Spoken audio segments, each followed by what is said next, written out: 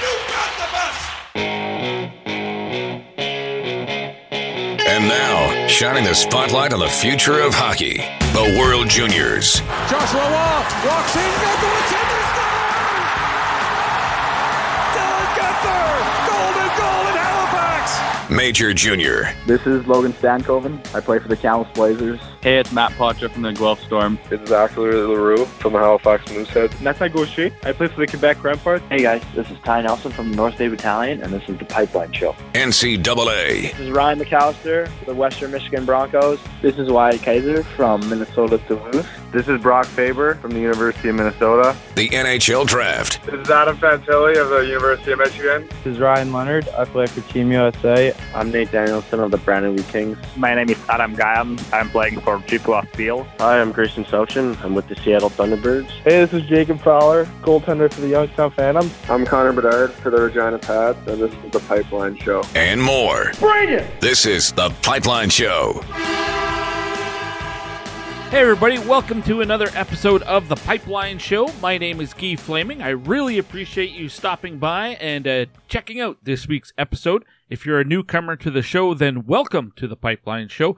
If you're a returning listener, thanks for coming back. And of course, those of you who have signed up to be a patron, huge thank you to you. I can't do the show without the support of my patrons. If you'd like to become a patron, get early access to all the content and interviews that you hear here on a full episode of The Pipeline Show. You can get those segments individually, usually the same day that the interview is done. A lot of these that you're hearing this week would have been on Tuesday, Wednesday. Sometimes they're on Mondays. The show doesn't come out until Friday, but patrons get access to those interviews usually the same day that they're done, once I've edited it and put it all together. And to have perks like that, it's $2 a month US, and you can sign up on an annual basis, and you get a 10% discount off of that. So we're talking like $21 a year. Now that's in U.S. currency, depending on where you live. If you're in Europe, it would be different, obviously. If you're in Canada, it would be slightly different. But I can't stress how important the patrons are to this show. And so thank you, thank you, thank you. The program is brought to you by our title sponsor. That is, of course, Wilhauk Beef Jerky. It's Alberta's best beef jerky. You can't win friends with salad. 3 Edmonton and area locations to pick up your beef jerky in Leduc and Spruce Grove and West Edmonton Mall. But if you're not in the immediate area and you want to get your hands on some, and see your taste buds on some delicious beef jerky, go to their website. That is WILHAUK, WilhaukBeefJerky.com. Tell them the Pipeline Show sent you. You heard about it on the Pipeline Show. I'm sure Trent would love to hear that. I got 3 guests for you on this week's episode, which is probably the shortest full episode of the Pipeline Show in about 2 months, as we've had such a lead-up with the Western Hockey League team-by-team previews. Last week was an over 2-hour-long episode as well, so this one will be shorter than usual. We'll probably have more of these now as the season has started, so we're getting through the preview stuff. Still have college hockey conference previews to get through, and we have one of those today. I'll tell you all about that at the end of this segment. But as always, we start with the news and notes. And unfortunately, this week's news and notes, pretty negative. There's a lot of crap going on in the world of prospect hockey right now. And it's not even prospects. Start at the NHL level with Mike Babcock. Hired this offseason by the Columbus Blue Jackets and doesn't even get to coach a regular season game before he's outstayed his welcome with the Blue Jackets. And very similarly, Kevin Constantine now suspended by the Western Hockey League for some conduct we really don't know the details of. He is the head coach of the Wenatchee Wild. I've asked around and I've heard some. It's definitely not firsthand because I haven't seen it or heard it personally. That would be firsthand. Secondhand, it's not the people I'm speaking with that were around the incident or incidents. It would be thirdhand. So you got to take that for a bit of a grain of salt, I guess. But it sounds like it's more. It's not physical abuse of a player. It would be, I guess you would kind of term it verbal. It's more offensive language. Just things you can't say in 2023. And again, I don't know the specific details. I have spoken with a couple of people who are closer to the situation. I'll say that. And hopefully, I thought I might be able to get one of those people on the show this week. But it just didn't work out for this week's episode. Maybe next week. We'll see. but Kevin Constantine in some hot water with the Western Hockey League. And this is a guy who had a bit of a checkered past at the WHL level already as a head coach at his time with the Everett Silvertips. And I love the Western Hockey League, but teams are setting themselves up. They're just shooting themselves in the foot. They're taking on potential problems that they don't need to. The Lethbridge Hurricanes are in Edmonton this weekend for a couple of games. You know they made huge news, and the negative response was massive when they hired Bill Peters as their head coach for this season. Now the Hurricanes off to a good start. They're 2-0 to begin the early Western Hockey League season, but you know they're under the microscope. The public outcry when that was announced was huge, and I talked about it back when it happened. I have massive respect for Peter Anholt, the general manager. I just don't understand why you would invite that sort of distraction to your team. And hopefully nothing happens. I'm seeing something similar here today as I'm speaking with you. It's Friday. Earlier today, the Red Deer Rebels announced who their leadership group was or is for this season, and they've put the C on Kai Uchas. This is a player who has a negative history in the Western Hockey League for verbally abusing and bullying a minority teammate when he was in Seattle. He was suspended by the league back then, and I understand second chances and all that. I saw Alan Caldwell on Twitter. I thought he put it very, very succinctly. Second chances are great. Kai Uchas has a second chance. He's still playing in the league. Why do you make him captain? That, to me, is just inviting scrutiny. You can make a pretty good argument he's the best player on the team. Scored 50 goals last year. He didn't get drafted. There's a reason. NHL teams are getting pretty leery about having players on their rosters that have a past. Logan Mailloux is probably the exception right now.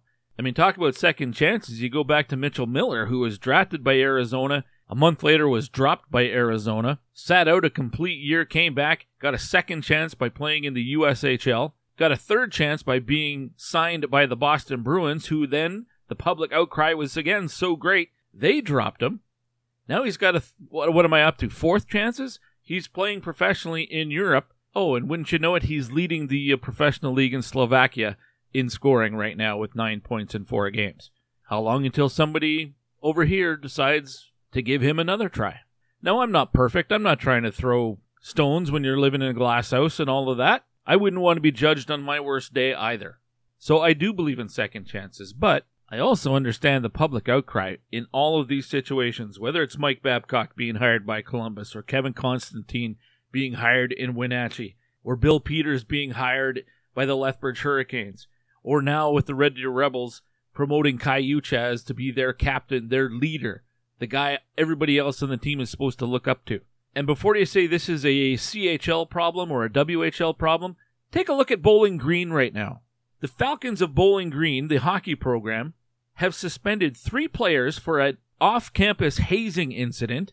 The coach has been suspended. And as a result of all of this and the culture around that team, their best player has moved on to a different program. He's left the team, and he's now playing at Michigan Tech, which is the best team in the CCHA, and a team Bowling Green is trying to catch in the standings. So you just lost your best player to a rival team for off-ice shit that in 2023 is just, I cannot get my head around hazing. The more I think about it, the more it drives me insane.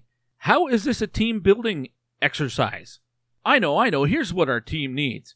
What we really need to do to come together as a group is single out 3 or 4 of our youngest players, verbally abuse them, or perhaps physically assault them, and that's going to be the key to our success. Somebody explain to me how that makes any goddamn sense. I don't get it. Be better. All right, that's me on the soapbox.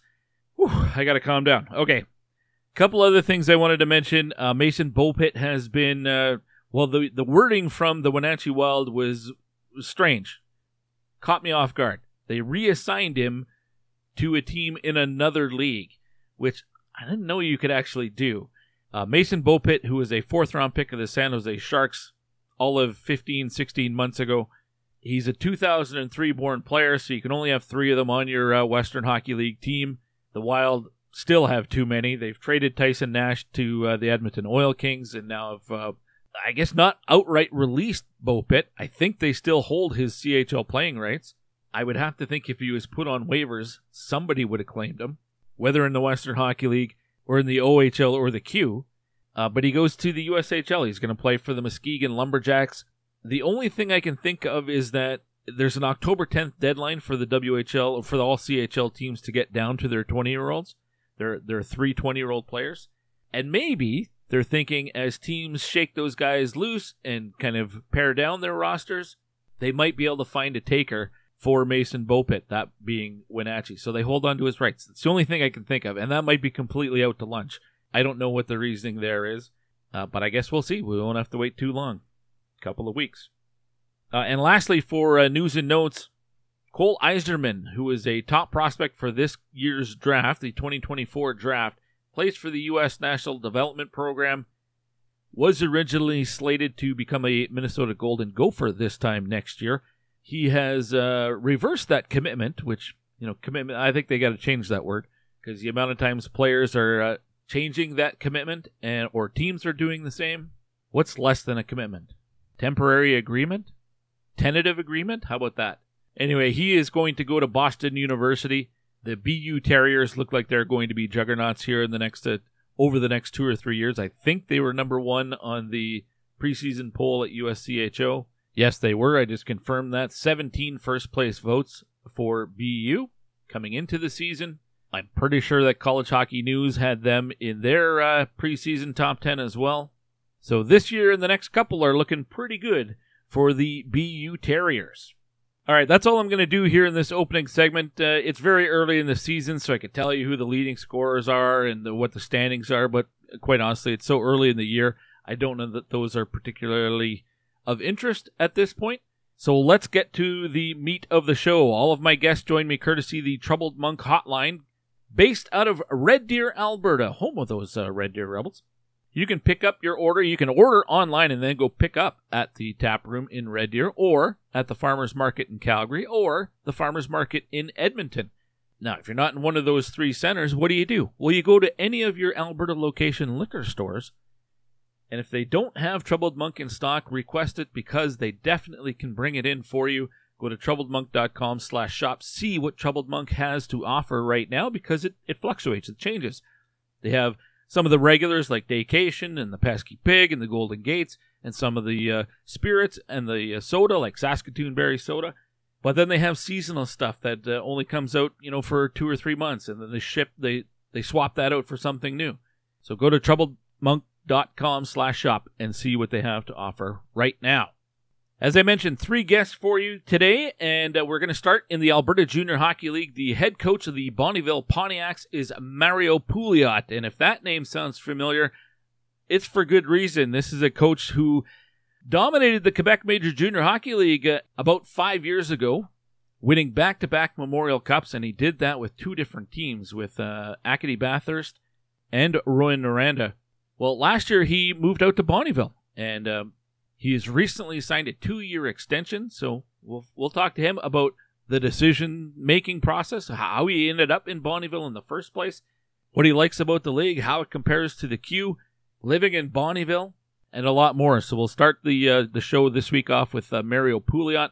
Now, I had that conversation with him on, I believe it was Tuesday. They played 2 games since then. So in that interview, you'll hear him talking about going down to Calgary for the AJHL showcase. Well, those games have now happened. They went 0-1-1 in those 2 games, so they were 2-2 to start the year. They're now 2-3-1 and have fallen down the standings a little bit. I'm just telling you that right now so that when you hear that interview, you're not confused. After Coach Pouliot, it'll be Ryan Sikes from Flo Hockey as we get a USHL preview. The Fall Classic went last week in Pittsburgh, and Ryan was there. We'll talk to him about what he took away from that tournament and who he expects to hear big things from this year, both teams and players to keep tabs on. And then, as I mentioned, we're going to preview an NCAA conference. This week, it's the CCHA. My guest is Jack Hittinger from USCHO.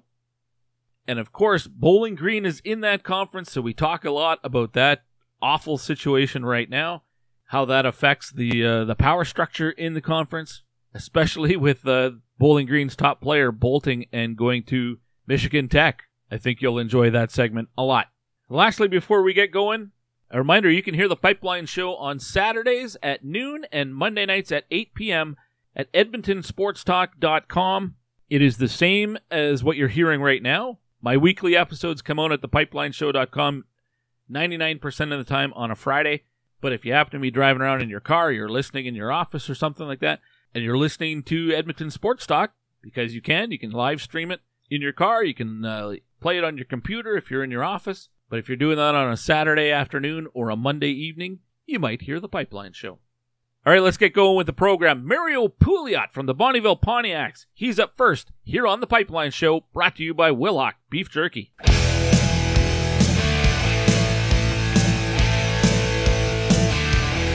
This is Rieger Lorenz from the Okotoks Oilers. Second unit on. Devine, centering, tip, score! Rieger Lorenz, first collegiate goal, 1-0 Denver. You're listening to The Pipeline Show. She looks so fine, like champagne or wine.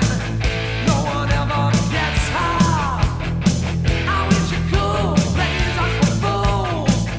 If we wanna let Don, buddy, want to come over and watch the game? I'll make a big salad. I don't know, man. Steve, come over and watch the game. I've got a massive salad here. Yeah, my wife needs me to go shopping with her. Mike, want to watch the game and eat salad with me? Who is this? Did I mention I've got a bunch of Wilhock beef jerky too? I'll be right over. I'm heading over now. I'm already at your front door. Wilhock Beef Jerky, because you don't win friends with salad. Wilhock is the home of Alberta's best beef jerky. In Leduc, Spruce Grove, and West Edmonton Mall. You're listening to The Pipeline Show with Guy Flaming. Hi, everybody. We are back on The Pipeline Show with Guy Flaming, brought to you by Wilhock Beef Jerky. It's Alberta's best beef jerky, and you can get it throughout Western Canada by going to wilhockbeefjerky.com. In this segment, as we kick off another week here on the program, we're going to be looking at the Alberta Junior Hockey League, and specifically the Bonnyville Pontiacs, who are off to a 2-2 start as I'm speaking right now. They've got 2 games in rapid succession this week at the Alberta Junior Hockey League Showcase. And so exciting times that we are pleased to bring in the head coach of the Pontiacs. That would be Mario Pouliot. Coach, welcome to the program. How are you? Pretty good. Yourself? I'm doing well. It is a busy stretch of games for you this week. You played last weekend and you got 2 midweek games this week. Where is the showcase this year? It's going to be in Calgary. So for us, we're going to have a game tomorrow night against Blackfall. And we have, so the second one's going to be on Thursday night against Drayton Valley. Drayton, sorry about it.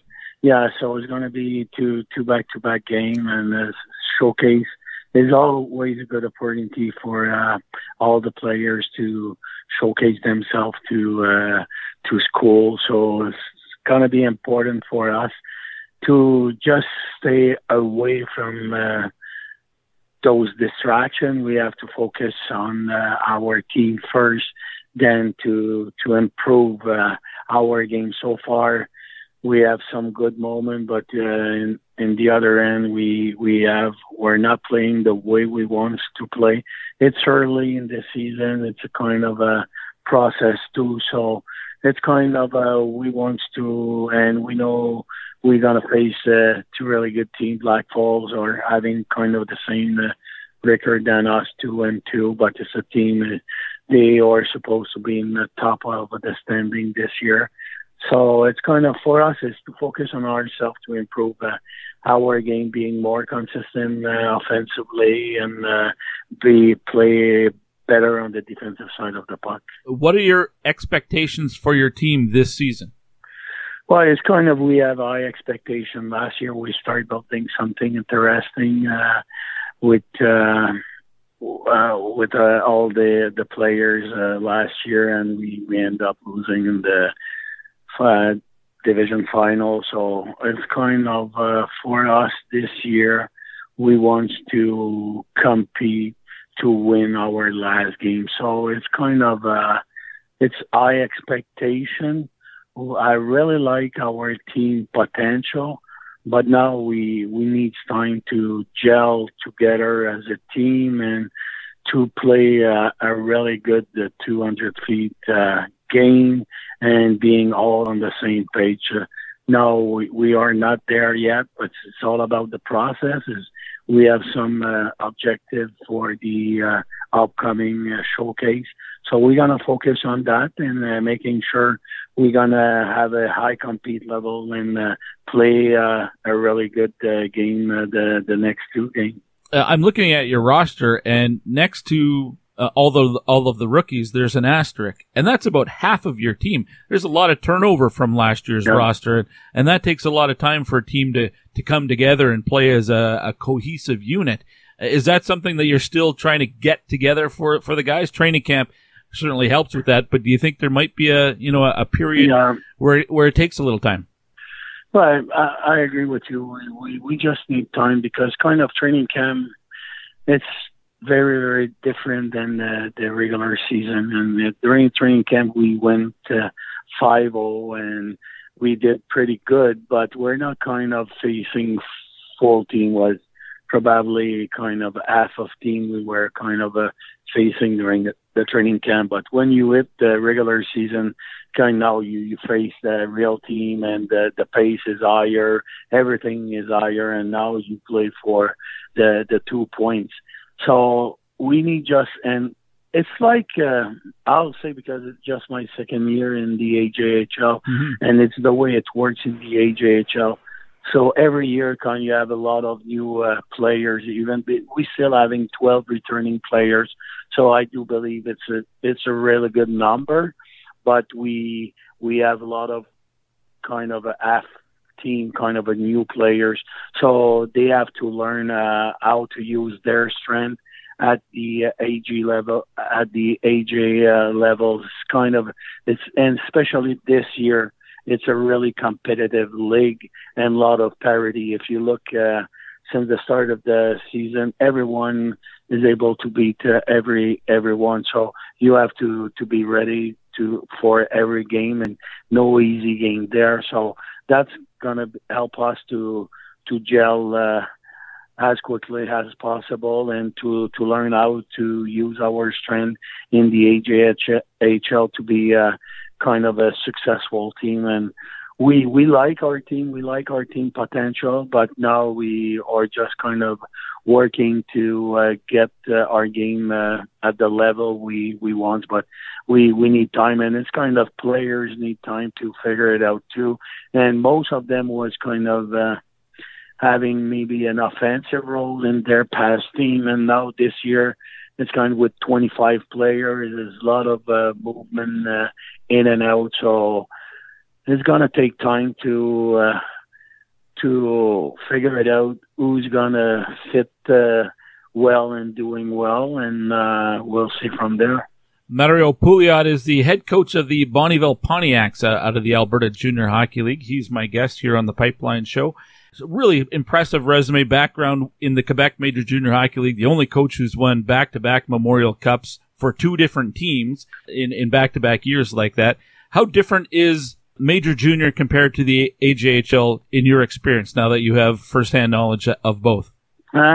Honestly, not that much, because I do believe here the AJHL is all the players choose to come here because they want to play college hockey. So I do believe here we have more than 60 to 75% guys being able to play at the CHL level.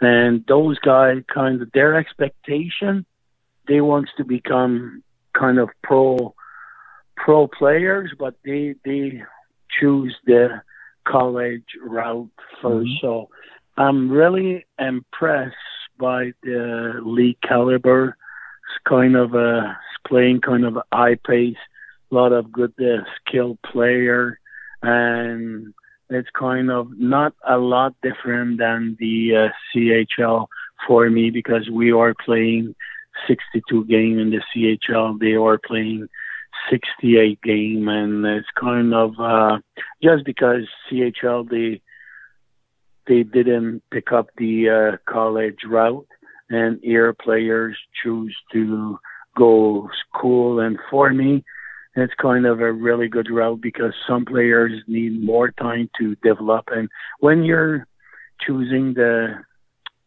college route, now you have kind of a 7 years plan to work on it, to develop, to get at the pro level. Mm-hmm. So if you compare to the CHL, so CHL, if you don't have kind of a really good 17 years old years, so your draft years, so after that it's going to be tough to get at the next level because after that the NHL scout's going to look at younger players, and you need to be really good if you're not drafted before at 17 years old.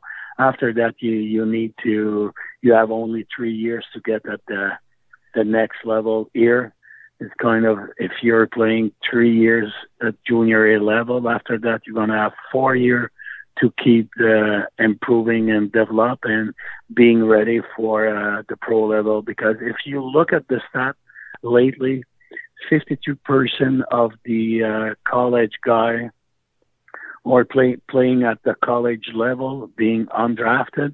After that, they are kind of having the chance to sign a pro contract and being able to play around 22, 23 years old. Mm-hmm. So it's kind of, for me, it's a really good path, and you have more time to develop. And here, the other thing is really different than the CHL. Here, this year, we don't have any guys going high school. So we have our players kind of 9:30 to 3:30. So we have all the time, nothing rush to work on the ice, off the ice with them, and doing one-on-one video, team video. So I really like that part of the AJHL too. Well, one thing that's certainly different from the Q or the CHL in general and the AJHL, no draft. It's all about recruiting for the AJHL. Are you playing a role in that, or is that all the ownership and management? No, it's more about kind of Chad and Neil here. Both of them, they are associated GM, and they are doing a really good job to bring really good players here. It's clear with kind of me, with coming from Quebec. So we have some Quebec guys wants to come here because they know me. Mm-hmm. So it's help a bit, but it's more all the credit to Neil and Chad. They are doing a great job on the recruiting side, and it's kind of the other thing different here is, like in the CHL, you work more kind of on a 4 or 5 year cycle, but here it's kind of every year is a new cycle. Say last year we had a really good team and we did pretty good. We started building something interesting. So this year we have kind of 50%, half of the team of new players. So it's usually, this is going to be less than that in the CHL, but here is the way it works. So recruiting is a huge part of kind of the success, the organization success. So that's another big difference from the CHL. There's a town about 20 minutes northeast of Bonnyville called Cold Lake. That's where I grew up, so I know that area very, very well. Bonnyville and Cold Lake they're great rivals. It's like Montreal and Quebec City in a very, very smaller version for sure. But I'm intrigued why coming to Bonnyville was interesting for you. I mean, I look and you were in small markets in Quebec, so that's not unfamiliar for you. I mean, Rouyn-Noranda is not a big place, and Bathurst not a big place. But why Bonnyville? But the thing is pretty simple. First of all, I'm not used to work in a small market. When I was in Bathurst, was kind of the smallest CHL markets in the old CHL, so it's nothing different. Bathurst was 12,000 here. It's around 6,000 or 7,000 people here. And for me, it's not about the size of the city. It's more about the quality of the organization. But the difference is because I came here to replace one of my former assistant coach, Brad Flynn. He's a friend of mine, and he was here at the start of the season last year, and he has an issue, and he had to go back Ontario.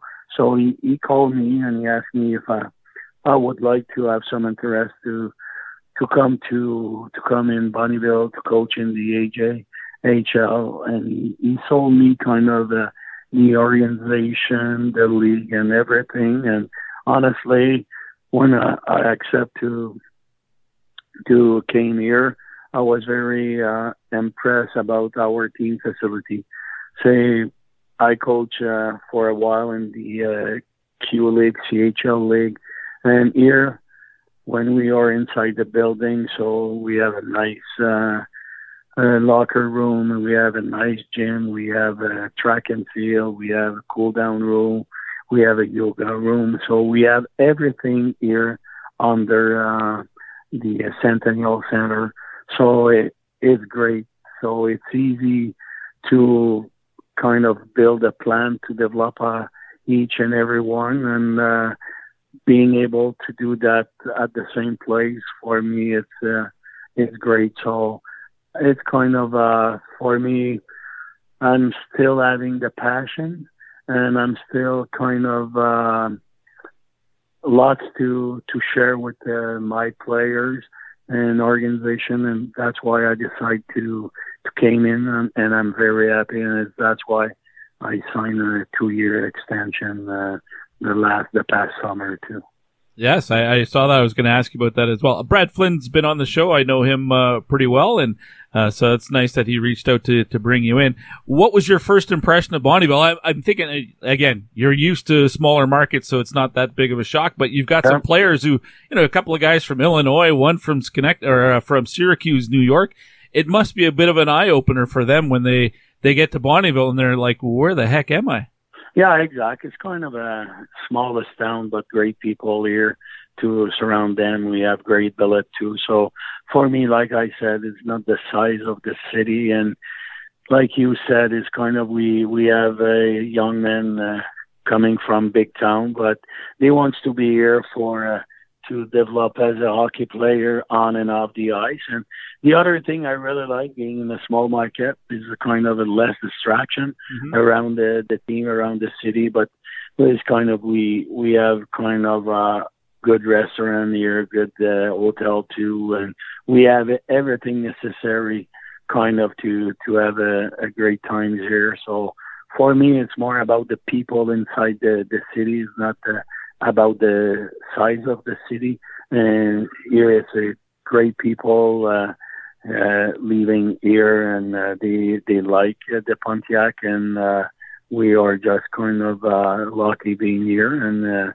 we have to be grateful about the opportunity to work and play for AJHL team in Bonnyville.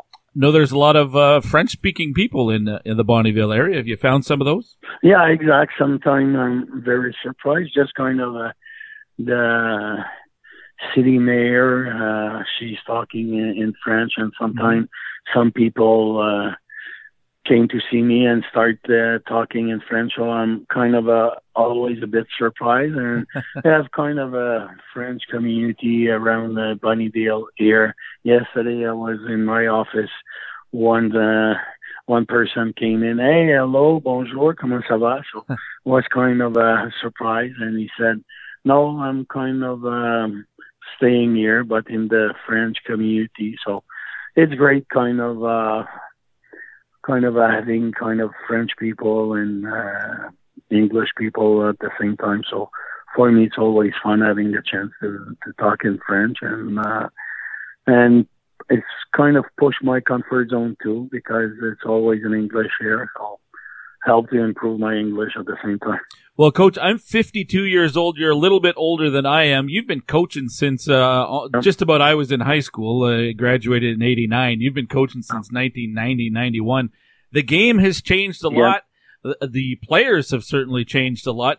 Do coaches have to evolve with the time? How are you a different coach today than you were, 10, 15, 30 years ago with the style of coaching that you can do these days? but it's kind of even it's kind of you have to improve. I'm type of person. I'm kind of looking at everything to get better every day.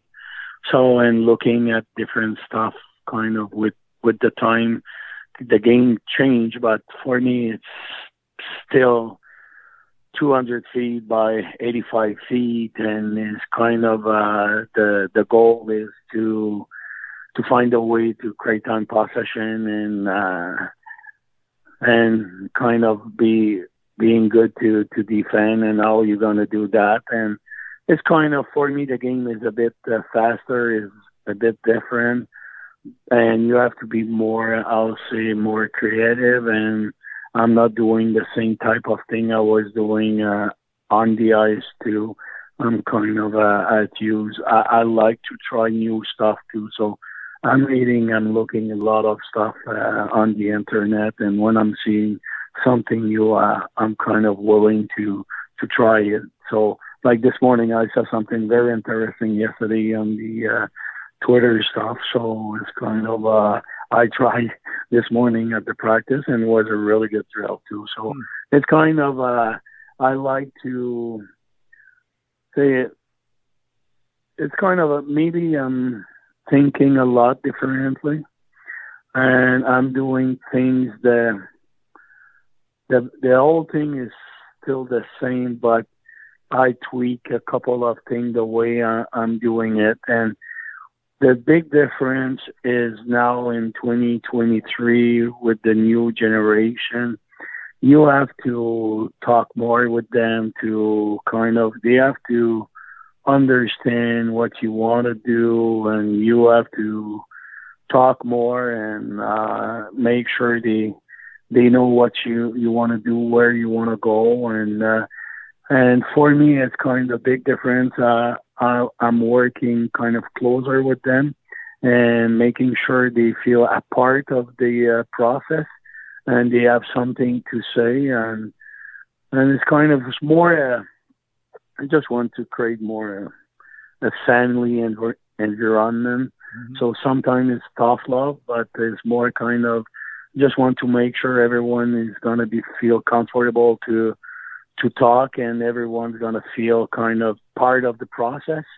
And from there, we have a plan, and we adjusting the plan every day. So we have kind of the big frame, but inside we are just kind of adjusting day to day. And I'm making sure to work very closely with my leadership group. And here I'm very fortunate.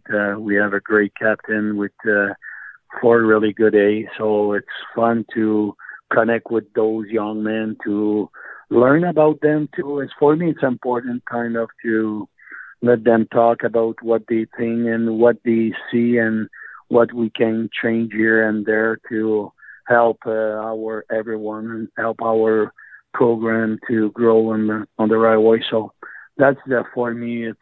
I'm always try to be close with our players, make sure they know they are able to talk with me at any time to share what they think, and I like to talk with them on a regular basis. So I just want to make it clear for everyone, and everyone kind of is part of the process. So it's pretty fun, and like I said, now I'm kind of more try to share all the experience I got in the past, and to help them to grow as a person, as a player, and to get the next level. And the next level for them is the college route. So it's really fun to be part of that.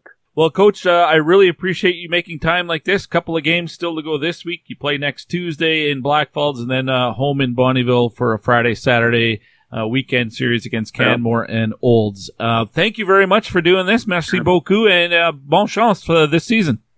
Thank you so much. That was Mario Pouliot, the head coach of the Bonnyville Pontiacs out of the Alberta Junior Hockey League.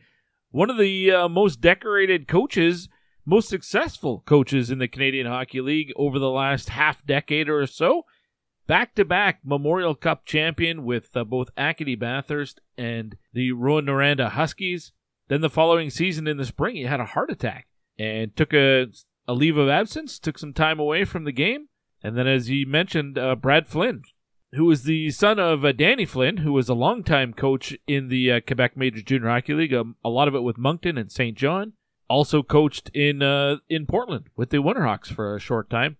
But Brad Flynn was coaching in Corpus Christi with the Ice Rays the first time he was on this show. From there, he went to the OHL and then to the WHL. It was Red Deer in the dub. But interesting how he was the person that connected the Pontiacs to Benoit Pouliot. I was always curious because you look at Pouliot and that resume, it looks like the Pontiacs have a Ferrari as a head coach to go grocery shopping. It just looks like it's a guy who is overqualified. But it's been a while since the Pontiacs were a top team in the AJHL. It's been Spruce Grove and Brooks for the longest time. We'll see. He signed a new 2-year extension about a month and a half ago. We'll see where it takes the Pontiacs. Next up, we're going to head south of the border, and Ryan Sikes from Flo Hockey is covering the USHL. The season has just gotten underway with the Fall Showcase. We'll get up to speed with Ryan Sikes next here on the Pipeline Show, brought to you by Wilhock Beef Jerky. Back off to the near side. It comes for Winters. Down low, takes the return. Winters, cross ring, shot, goal! Ingram again. Hey, this is Adam Ingram from the Youngstown Phantoms, and this is the Pipeline Show.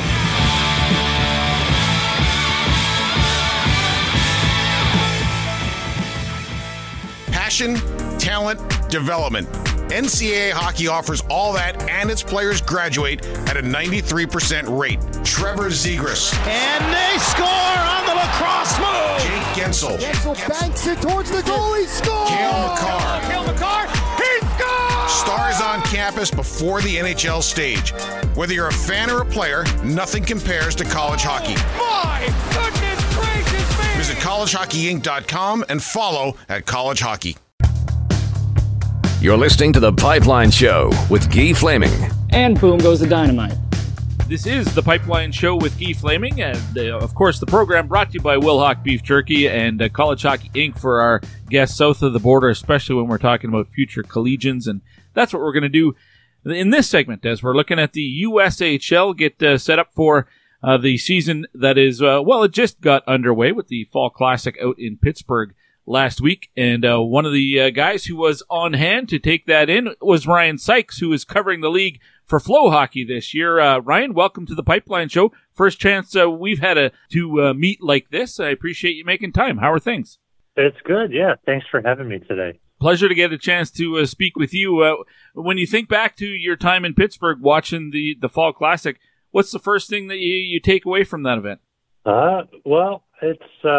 saw Fargo and Tri-City come away with 2 wins out of the Western Conference. We saw Green Bay and Madison do the same thing. In the Eastern Conference, the usual suspects kind of came away, and Cole Iserman, James Higgins for the NCTP. Overall, it was a really good event.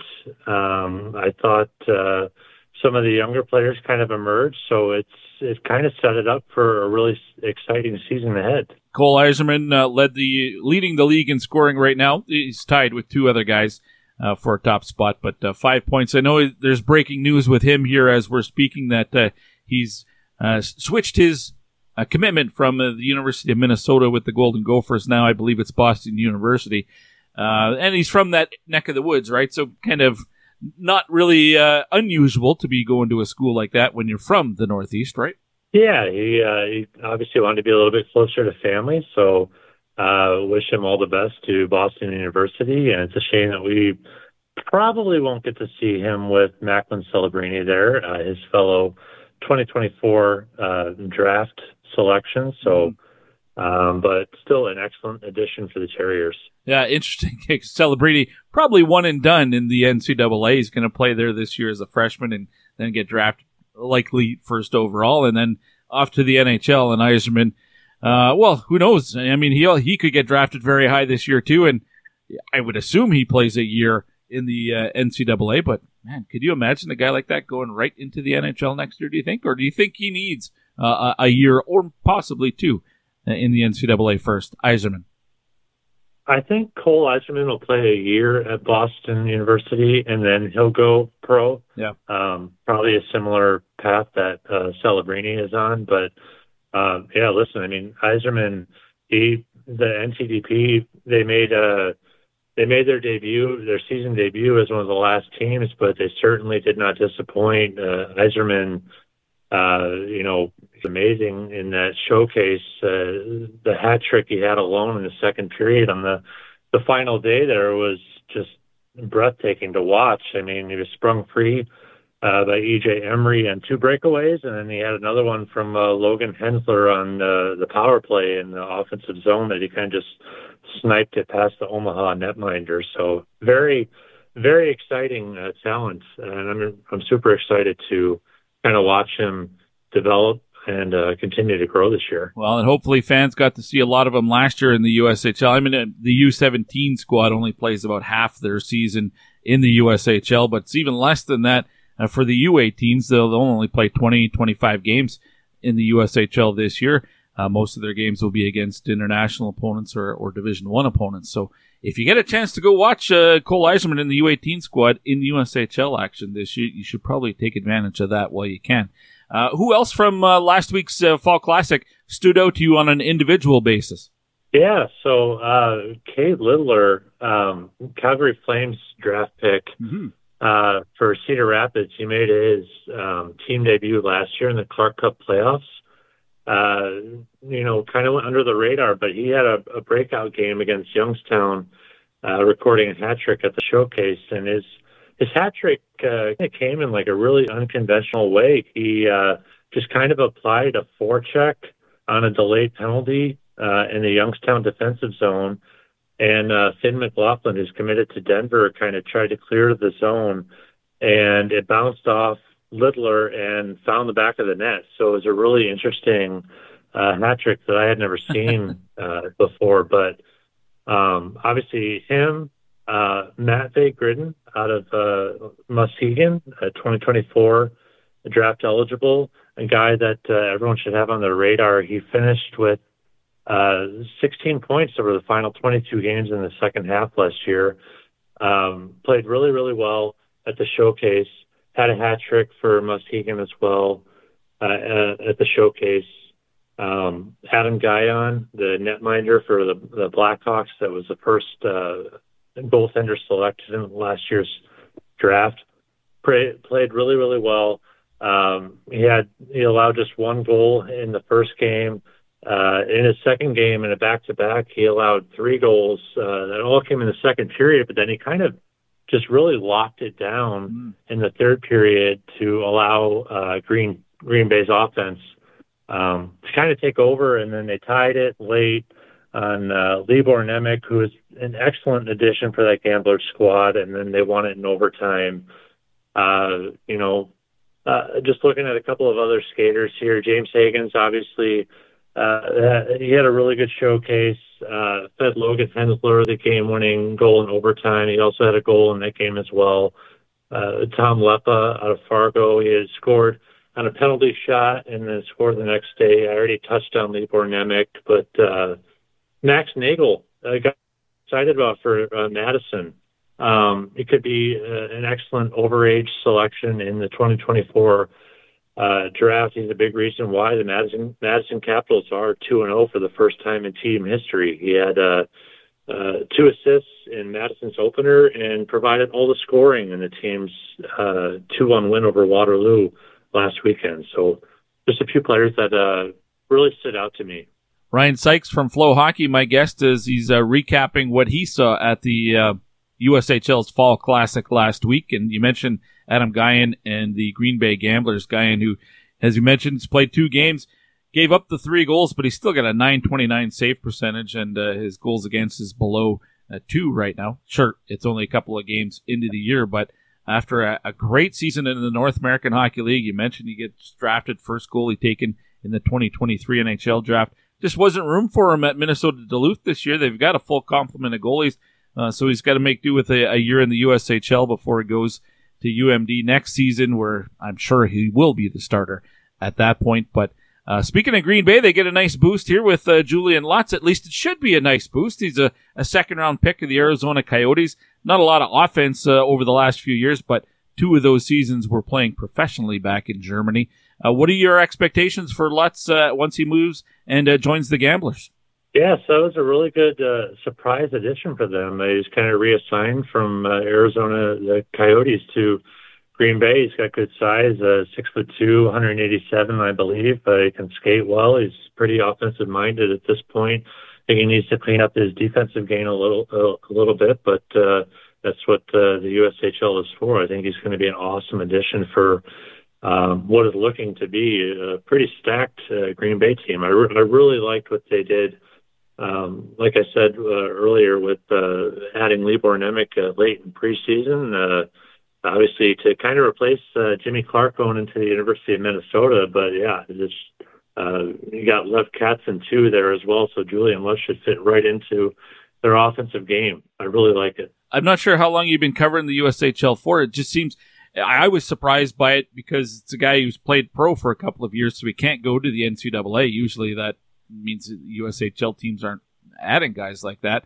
So I was a little surprised that he's going to the USHL rather than the OHL. Now, I know the Sioux Greyhounds drafted him in the import draft. I don't know if they still hold his rights. They do have 2 imports already on their roster, so I don't know that they had room for him or if they could make a deal anywhere. But I'm a little bit surprised that he ends up in the USHL. Has this happened before, where guys who have played pro overseas for as many as 2 years are going to the USHL now? Yeah, I mean, you see it. I don't have the numbers in front of me, but you see guys like Martin Musiak is a recent example coming over from Slovakia last year and joined the Youngstown Phantoms. Was a big boost for them in the second half, mid-season acquisition, and provided 10 points in 9 games in their playoff run, and I would put them over the hump, in my opinion. Well, interesting guy to bring up because he did that to get the exposure and gets drafted first overall in the CHL import draft and is now playing for the Erie Otters of the Ontario Hockey League. So interesting to bring that name up. What are you expecting from the USHL this season? Any particular teams that you think are head and shoulders above the pack? It's very early on, but preseason prognostications, are you looking for 1 or 2 teams in particular? Yeah, so Fargo, they lost a lot from last year, but they still return a good group. I really, really like what Tri-City brings to the table. Obviously, Trevor Connolly, who had an exceptional second half of last year playing alongside Buffalo Sabres draft pick Jake Richard. Now he's kind of taking the next step in his development. Obviously comes with the checkered past, as you know. But we saw his skill in the second half last year. We saw his skill at the Helenka for Team USA. And I believe he just had 1 point at the USHL Fall Classic, but he's a consistent play driver, just really creative offensively, gets a lot of his players involved. He can just create essentially plays that come out of nothing. It's just we saw that a lot last year. We saw that just in the 2 games this year. So I think with him and August Falloon, and they also made a really kind of underrated acquisition in Zach Beatty, Western Michigan commit, very late in preseason. He was the only player on Tri-City without a nameplate, if that tells you how late the acquisition was. Yeah, I really like them. Really like Tri-City Storm along with their goaltending as well. And Cameron Corpy came over from the North American League midseason last year. Really stabilized the net along with Patrick Berzins, who's now in Madison. So Corpy will get the opportunity to showcase himself as a number 1 goaltender before going to Western. But yeah, really good loaded team. Sioux Falls, another team that I think is really good out of the West. They played really well in their 2 games. Overtime loss to Tri-City in the second game, but Chris Belosi, Boston Bruins draft pick, same thing with Beckett Hendrickson, former NTTP standout. But then obviously you have they're backed up by Caleb Hale, who played very, very well at the Helenka I thought he kept that candidate game against Canada from being like a 15-2 type game. I thought he kind of stood on his head and played really well. So I'm looking for them to kind of emerge out of the West. But in the East, it's nice to see Madison kind of start 2-0 after their difficult year last year. Yeah. Like I said, Max Nagel has kind of have emerged as a key piece for them. And obviously a 2024 defenseman, Will Felicio, at the back end there, and Green Bay is pretty loaded as well. So excited to see that. The Youngstown Phantoms are the defending champs. They start 0-2. I know they've lost a bunch from last year's team. Some guys going off to college. Kenta Isogai moving up to the Western Hockey League, and Martin Misiak, who you referenced before, moving up to the Ontario Hockey League. Is this a rebuild now for Youngstown, or do they still have enough pieces that they can be in the mix again?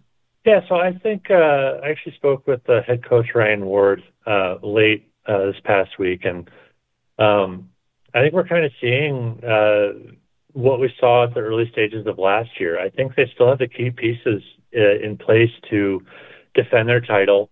Obviously, they need players equivalent of like a William Whitelaw or Shane LaChance or Andon Serbone to kind of step up this year. But they welcome Owen Bartoskevich back from the University of Minnesota for another year of development. Andrew Stratman now steps into a captain role. The two tender signings that they had last year, Sasha Bemedian and Zach Morin, I think they're just gonna need time, right? I mean, we saw what Sasha is capable on the power play at that big one-time blast on the power play, fed from Strathman, but they made some really nice moves in bringing in experienced forwards and Charlie Serrato out of the Phase 2 draft pick. They also brought in Mikey Burchill from Dubuque and Nathan Lewis from Madison. So I think there's enough pieces there. It's just going to take some time is all. And then there's the Chicago Steel. It used to be an automatic, at least that we were thinking they'd be the top team in the conference, if not the entire league. We haven't mentioned Chicago yet. What are you expecting from the Steel this year? Yeah, so for the first time in a while, the Steel are turning over their entire top six forwards. Obviously, they lose a big piece, and Macklin Celebrini, who's going to be at BU this year, making his debut a little bit later than expected after undergoing off-season shoulder surgery. But they do feature a tender signing, Lucas Sachin, and they'll get a full year out of Michael Hage, who had really good production in the time that he was available for down the stretch. But yeah, they're going to be an interesting group to watch. I think they're going to be a team that just requires a little bit of extra time. But I do like the pieces that they have there, and they have a third-year netminder in Christian Mann's, very underrated Augustana commit, who I believe he stopped 40 out of 42 shots in the team's opening debut. So look for their goaltending to kind of carry them for a bit, but I think in due time, their young forwards, along with their experienced decor, along with Michael Hagens, who returns, going to have them kind of step up, and I think we'll see them kind of emerge in the second half. Ryan, what do you got coming out at Flo Hockey? You're going to be covering the USHL all season, I assume. Anything in the works that we should watch for in the near future? I kind of did a piece on Youngstown doing their banner raising ceremony. Obviously, an important piece for the team's history this Saturday night. Like I said, I spoke with head coach Ryan Ward about that, so very excited to release that.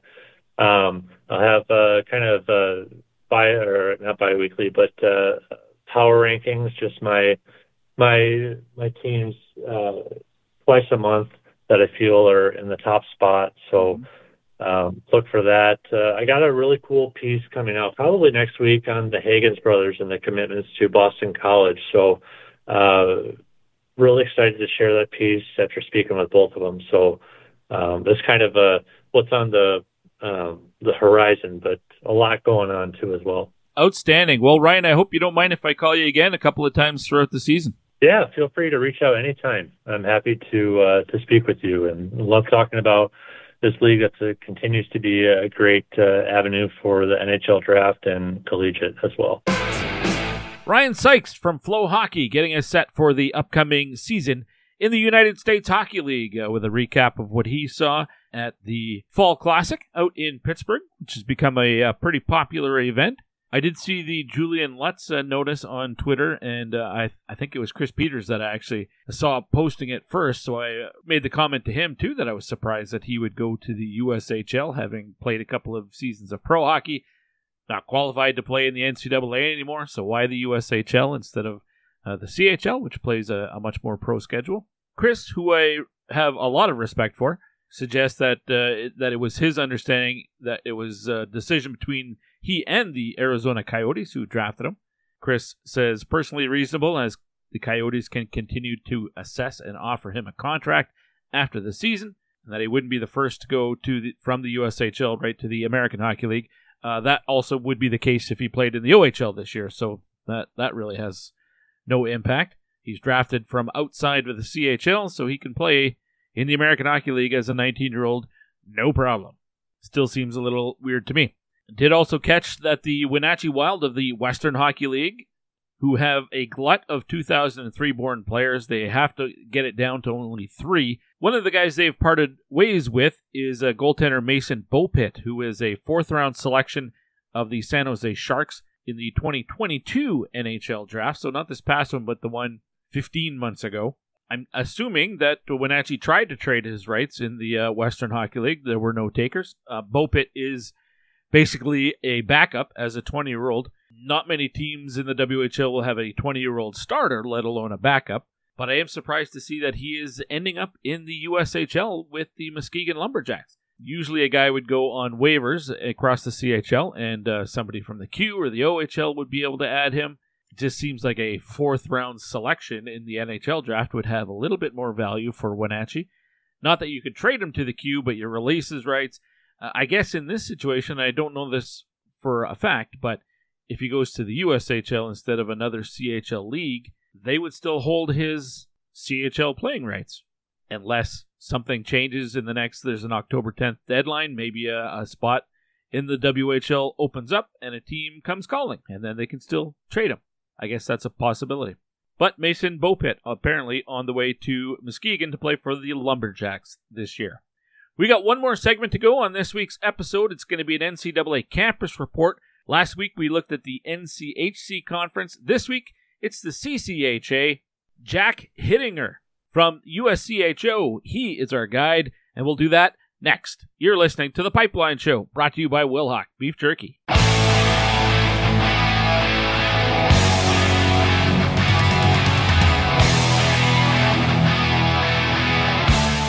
Here comes Jaden Schwartz, pulls the trigger, cuts into the net, he scores! What a finish! Yeah, this kid's just special. Jaden Schwartz is just a special, special player. Hi, this is Jaden Schwartz from Colorado College. You're listening to The Pipeline Show. You know I thought you were so naive, but you were running the game on me. 'Cause baby, it's all for your life. I race through the crowded stadium with sweat, pouring a glass of crisp, cold beer refreshes my webpage, but the computer crashes into another car who instinctively grabs the release on my chute and hits the bedside alarm. Apparently, it's time to wake up. Ignite imagination. Advertising on The Pipeline Show works. Who listens to The Pipeline Show? People like you. Share the story of your business with targeted customers. Contact Guy directly at guy@thepipelineshow.com. You're listening to The Pipeline Show with Guy Flaming. Hello there, children. We are back on The Pipeline Show with Guy Fleming. Looks like this will be the final episode or the final segment for this week's episode, and it will be a campus report segment brought to you, of course, by our friends at College Hockey Inc. If you're a player or you have one in your family, there are things you need to know which you can and can't do to maintain your eligibility. Good friends over at College Hockey Inc. Will answer any questions that you might have about that. So get in contact with Mike Snee or the crew, and they will answer those questions that you might have. All right, we're going to look at the CCHA conference this week, and as the NCAA Division I schedule gets closer and closer. And to help me go through the CCHA conference It's Jack Hittinger from USCHO. Jack, welcome back to the Pipeline Show. It's been a long time. You've been on the program once before, but boy, it seems like it's 7 or 8 years ago at this point. Thanks for making time. Yeah, I think that was another conference ago, and I was still living up in Bemidji, Beavers full time. So it's been a lot of changes. Well, a lot of changes for sure. Let's get right to it. The CCHA, it's 9 teams now, but only one of them doesn't really count for the preseason polls and things like that, which we've seen with the coaches and the media preseason polls. Maybe we'll start with that. Augustana is the new team. Why do they not factor into this? That's for the casual fans who might be listening. I didn't know the answer to this either, so educate everybody. Well, they're transitioning up to Division I hockey starting this year. Because they're such a brand new program, I think when the league decided to vote them in, they decided to, for the first 2 years, sort of ease them in and have them play like a half schedule. So they'll play one series against each team this year, and then flip those home and away dates next year and do the same thing. And then I think 2026 is when they will start being a full member of the conference. The games will count for the pairwise. So anybody that plays them, it'll still count towards NCAA. It just won't count towards the CCHA. That's all according to Don Lucia. We talked to him about that a little bit, and he confirmed that. So, yeah, it's a pretty exciting move. They've got a nice arena that they're building out there, and I think it's a pretty underserved market in college hockey. So I think they're going to be pretty good pretty quickly because their other sports are pretty good in Division II, and have a nice little private school. They're a Lutheran school, so they have a nice little sports program there. Okay. Well, we'll look to see how Augustana fares this year and full members over the next couple of years. That's awesome. The 8 teams then that do factor into the coaches poll and the media poll, I found it interesting that the coaches poll, there were only 2 teams, I guess 3. No, that can't be right. 3 teams. St. Thomas received a first-place vote in the coaches poll. From Joe Shahan, and he told us that during his media availability last week. We asked him about it, and he said, I voted for St. Thomas. I think they're going to be pretty good. I actually agree with him. I think they're going to be a lot better than they have been the past couple of years. Right. They've got a lot of pretty good recruits coming in. They've got a couple guys back that are going to be pretty strong. I know they lost their leading scorer to Michigan, but they got a guy, Mac Byers, who I think is going to be a pretty good player for them. They got their top goaltender back. They're also building a new arena that's going to be open next year. The fact that they're located in St. Paul, right close to probably all the best Minnesota recruits, I think they're going to be a very attractive program for pretty soon here. And I think they're going to give teams a pretty strong push, even though they can't technically compete in the NCAA tournament yet. Right.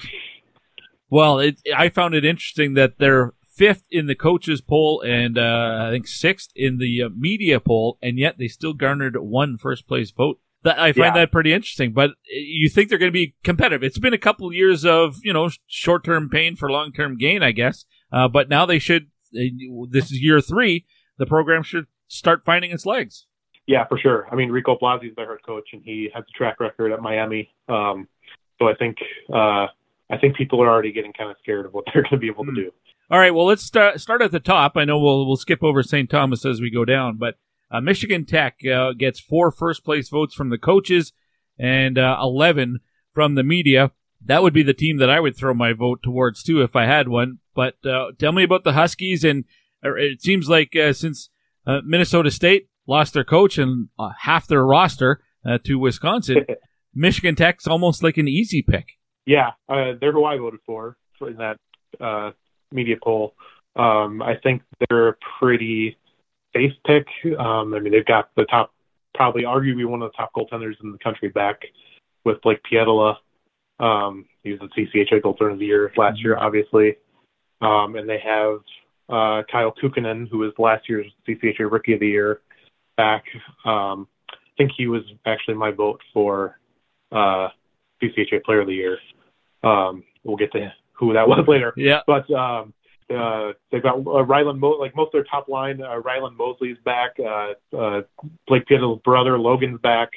They have a lot of top scorers that are back and most of their defense. So I think it's a pretty slam dunk pick that they're the team to beat. Obviously, you never know what's going to happen when the games play out, and I do think that their head coach Joe Shahan might have been a little like he doesn't want to get them too high, right?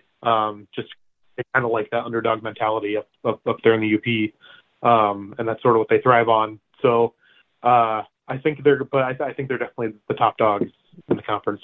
No pun intended. It wasn't quite unanimous, but I think Northern Michigan is far and away the number 2 rated team coming into the preseason. Certainly from the media, it would be that way. What do you like about the Wildcats? Yeah, they've got a lot of scoring back too. I know Andre Gantus is one of their top go-to guys. A lot of people really like him. I like him too. I don't think he was on my top 3 forwards of the year list, but he's definitely up there. I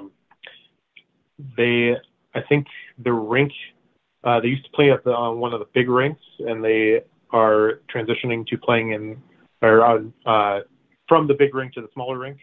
So they're not going to be one of the weird outliers that has the Olympic-sized rink anymore. So that I think is going to change their game a little bit, maybe make them a little bit more of a like hard-hitting defensive team and not so much of a get up and down. You know how the sort of the Olympic style teams would play. So it's going to be interesting to see how that affects their style of play. But I don't know. They were so close to beating Mankato last year in that CCHA tournament final. They should have beat Mankato, to tell you the truth. And it was only because they were in that building in Mankato that sort of they got to bounce, go the other way, and then it was off. I think Grant Petulli knows what he's doing, and I think he's going to be able to root to that now. And I'm sure that he's got them ready for playing that different style of hockey on that smaller rink. All right, Michigan Tech 1, Northern Michigan 2, and, well, this gets interesting. Bowling Green, 10 days ago, was voted as the number 3 team in the preseason poll for both the coaches and the media.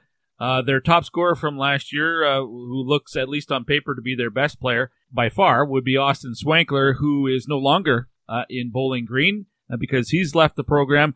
He's now at Michigan Tech with the Huskies. Head coach is suspended. They've got 3 players who are suspended. What the heck has happened at Bowling Green over the last 10 days? Yeah, I think it's been pretty confusing for everybody in the media as well. We voted on those polls, I think, 2 weeks ago now. And then on last Monday, the polls came out. I think the coaches poll came out first, and nobody was really surprised at who won, with Michigan Tech being on top, and I mean even with Swankler being the co-preseason player of the year. And then sort of in between when the coaches poll and the media poll came out, it was announced that Austin Swankler was entering the transfer portal, and that sort of sent the shockwave around the media, and where nobody was sure what was going on. I think the media poll came out, and then it was announced that Bowling Green, those 3 players and the coach were suspended due to alleged hazing incidents.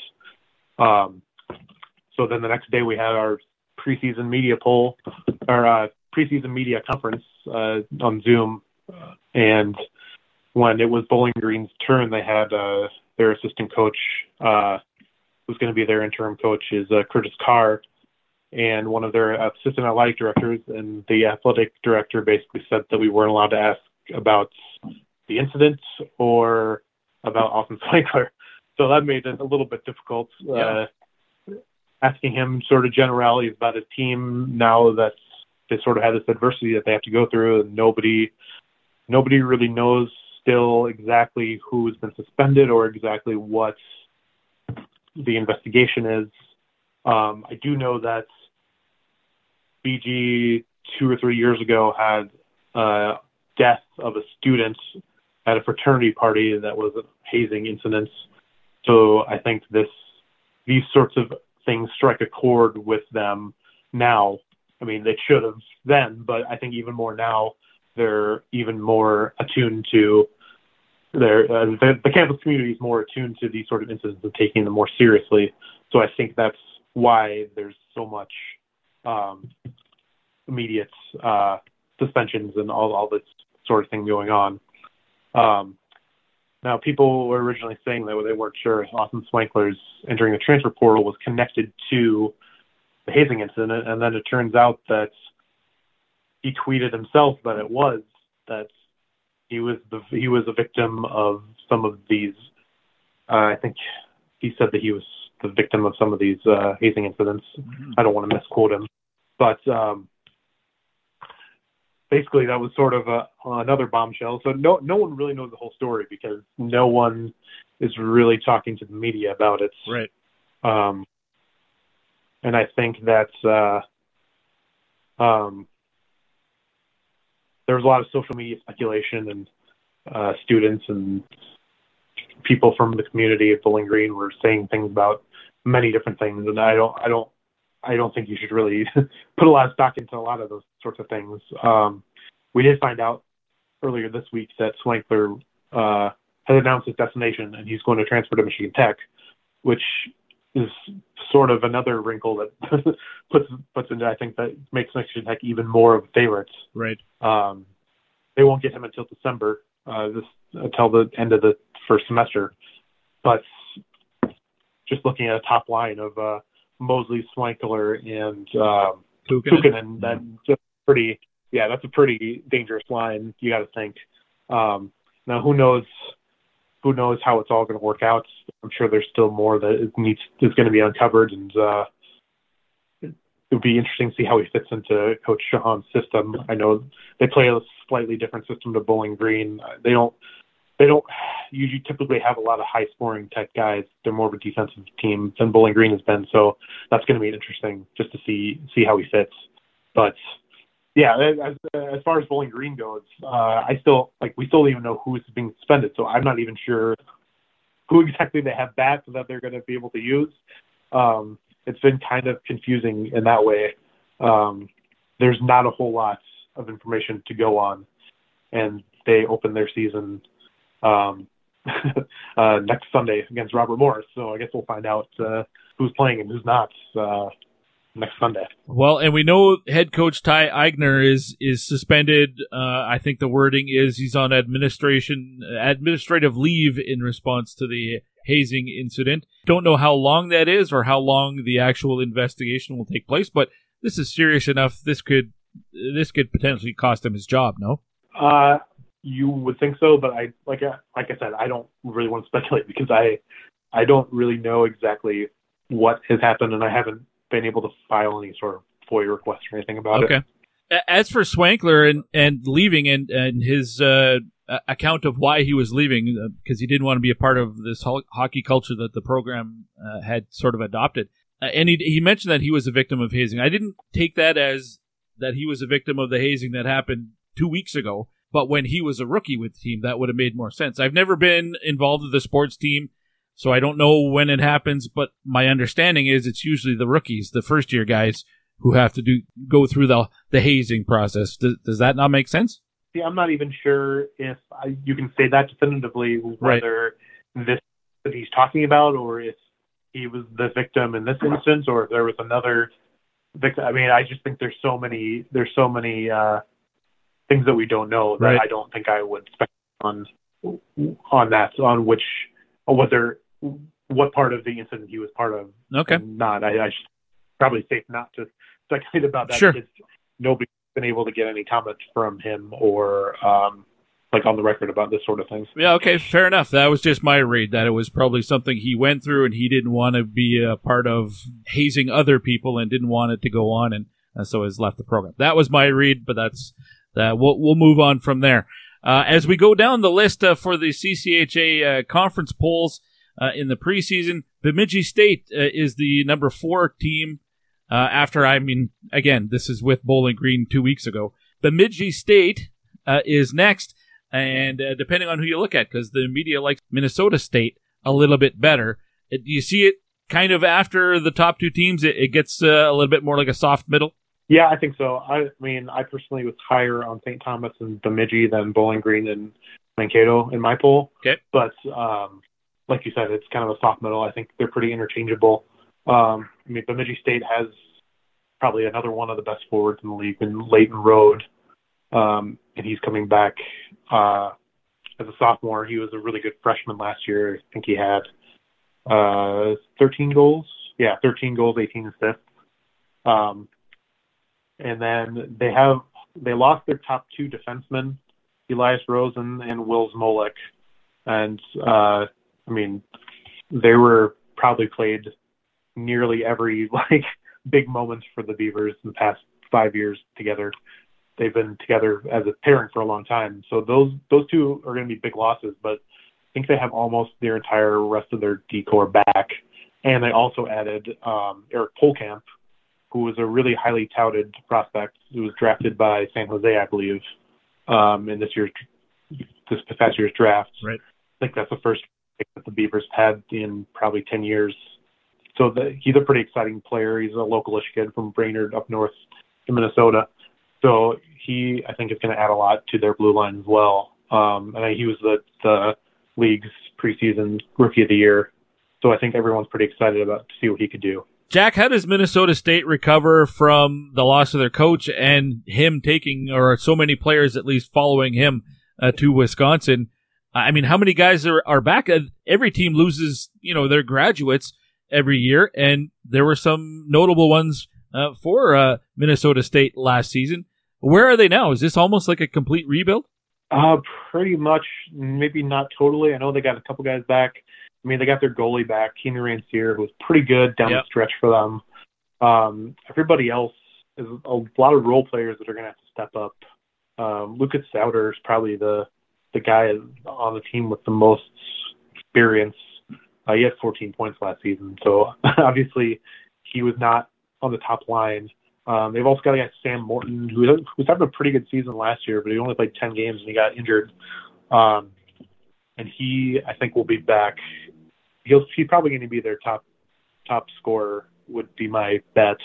But yeah, they lost, I think 5 guys went to Wisconsin, something like that, with Coach Hastings. So I know everybody in Mankato was a little bit miffed. Not necessarily that Hastings left, because I think there was a point where he needed to leave for greener pastures a little bit and just bigger programs. But the fact that he was able to take so many of his players, I think that left a little bit of a sour taste in their mouths. Yeah. I'm for player movement, and I think it's probably good, but it does seem a little bit, I don't even want to say shady. It just seems like kind of a annoying thing if you're a fan to have that happen. Your coach takes your best players with you to the bigger school, right? And that could be a conference rival that's not too far away from you. And there are plenty of Wisconsin fans around here in Minnesota too. So I'm sure that they are jabbering back and forth with each other. But yeah, it's going to be tough to see what they're going to do. I think the big thing that they have going for them is they're still a pretty good team at home. So it's going to be interesting to see if that sort of home fortress for them can will them to some games that maybe they wouldn't normally win, but just because their fan bases have been so consistently good through these Hastings years. I know they added a couple of strong transfers too from the portal that should give them some experience at least, and they won't be all younger guys. Yeah, I don't know. It's going to be tough. Well, I wish the best for Luke Strand. He's a good coach, but first year as a head coach at this level, and he's kind of, you described it, it's kind of a rebuild there. So we might have to have some patience while he turns the program around and really puts his thumbprints on it moving forward. Jack, that leaves us with Ferris State and Lake Superior State. I don't think there's a whole lot of expectation for either of those two programs to have surprisingly banner years or something. I know they're both the bottom two teams in the respective polls. Is there one storyline above everything else, though, that at this point, as season's just about to start here next weekend, you were talking about for a program or two, is there one thing in particular you're looking forward to this year? I think the fact that Mankato has been so consistent in this league and the WCHA the past 10 years, since realignment, basically. It's going to be interesting to see somebody new. That's not to say that the Mavericks can't win the league or be a good team, but I just think that this sort of leaves the door wide open for the first time since the league has been reconstituted. I mean, the only other team to have won the Miss Mountain Cup outright was Bemidji State since realignment. And that was probably 7 years ago. Michigan Tech tied Mankato 1 year as well. But this could be the year that we see somebody brand new that hasn't won it yet. So I think that's an exciting thing. Yeah. I think the fact that it could be, I think it could be St. Thomas. The fact that they're such a strong program, I think is exciting. I think, like I said, Michigan Tech is going to be exciting, especially at second semester. Michigan Tech with Austin Swankler on that line. I think they're going to be a very fun team to watch just because of what they have back. And they have so many more scoring options than maybe they normally do. So they might even be a more high-octane offense than we're used to seeing from Michigan Tech. But I would circle, just going back to Bowling Green, I would circle February 23rd, 24th on your calendars there because that's when Michigan Tech plays at Bowling Green in Ohio. I think that might even be – no, that's not their only series, but that's their only series on the road against Bowling Green. Right. So I think that'll be a fun one. Must-see TV, that one. Yeah. Well, Jack, this has been terrific. We are all set now for the start of the CCHA season. Thank you for your time. I hope you don't mind if I call you again. Yeah, no problem. Jack Hittinger from USCHO with a great setup of the CCHA Conference of the NCAA this year. Man, what a chaotic mess, especially around Bowling Green and the Falcons hockey program right now. Head coach suspended, 3 players suspended. Their best player from a year ago bolts for a conference rival, Michigan Tech. And I don't blame him. And you know what? I'm glad that Austin Swankler is speaking out to some degree. I mean, he's been quoted a couple of times in a couple of different articles that I've seen. And he's been a little bit vocal on Twitter as well, or social media. And good for him. I'm on record. I don't know how many times I've said it. I do not understand hazing. I don't know how anybody thinks that is a team-building exercise. To me, all it does is rip teams apart. And that's player on player. That's outright assault. And I don't know what the circumstances are in this particular case, but some of the stuff we've heard at other leagues where it's absolutely criminal behavior. I think the charges, well, legal charges, if necessary, or the penalties, the fines that these people who are in positions of power and responsibility, those penalties have to be significant if we're ever going to put an end to this stuff. So really intrigued to see what happens here with Bowling Green. And I wish Swankler all the best. I've seen some people on Twitter who I think they're just kind of taking jabs at him because he's been outspoken about the program. I don't know him. I've never spoken with him. But some people suggesting that he's a problem and has been a problem at other areas. I don't know that that's the case. I know he played a season for the Erie Otters and then COVID hit and there was that entire year off in the OHL. Then he turns up in the NCAA, and I think he did that probably because you can sit out an entire year, and I'm sure that's what he did during the OHL's COVID year where there was no hockey. Guessing he went from Erie to Bowling Green, was on campus, took classes for that entire season. Pretty smart, actually. But now a member of the Michigan Tech Huskies who, yeah, I'm with Jack. I think that is easily the top team in the conference this year. We'll see. That's going to do it for this week's episode of the program. Thought there might be a fourth guest. Was trying to get somebody on to discuss another ugly situation. The Western Hockey League suspending Kevin Constantine. I'll address that in the opening segment of this week's episode if you missed it. But I thought I might be able to get somebody to come on and discuss that because what I've heard isn't great, and just another case of that quote-unquote hockey culture that has to get cleaned up. Anyway, I hope you enjoyed this week's episode. Thank you to everyone who has been signing up to be a patron at patreon.com/thepipelineshow. 7-day free trials are available if you want to test it out. That's what a trial is for.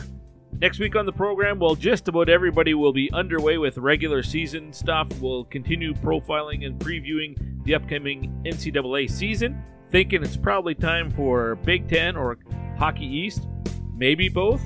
Which conference would you like to hear first? Let me know on Twitter at TPS_Gee. All right, time to get out of here.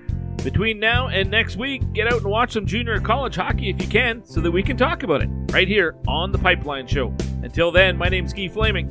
See ya.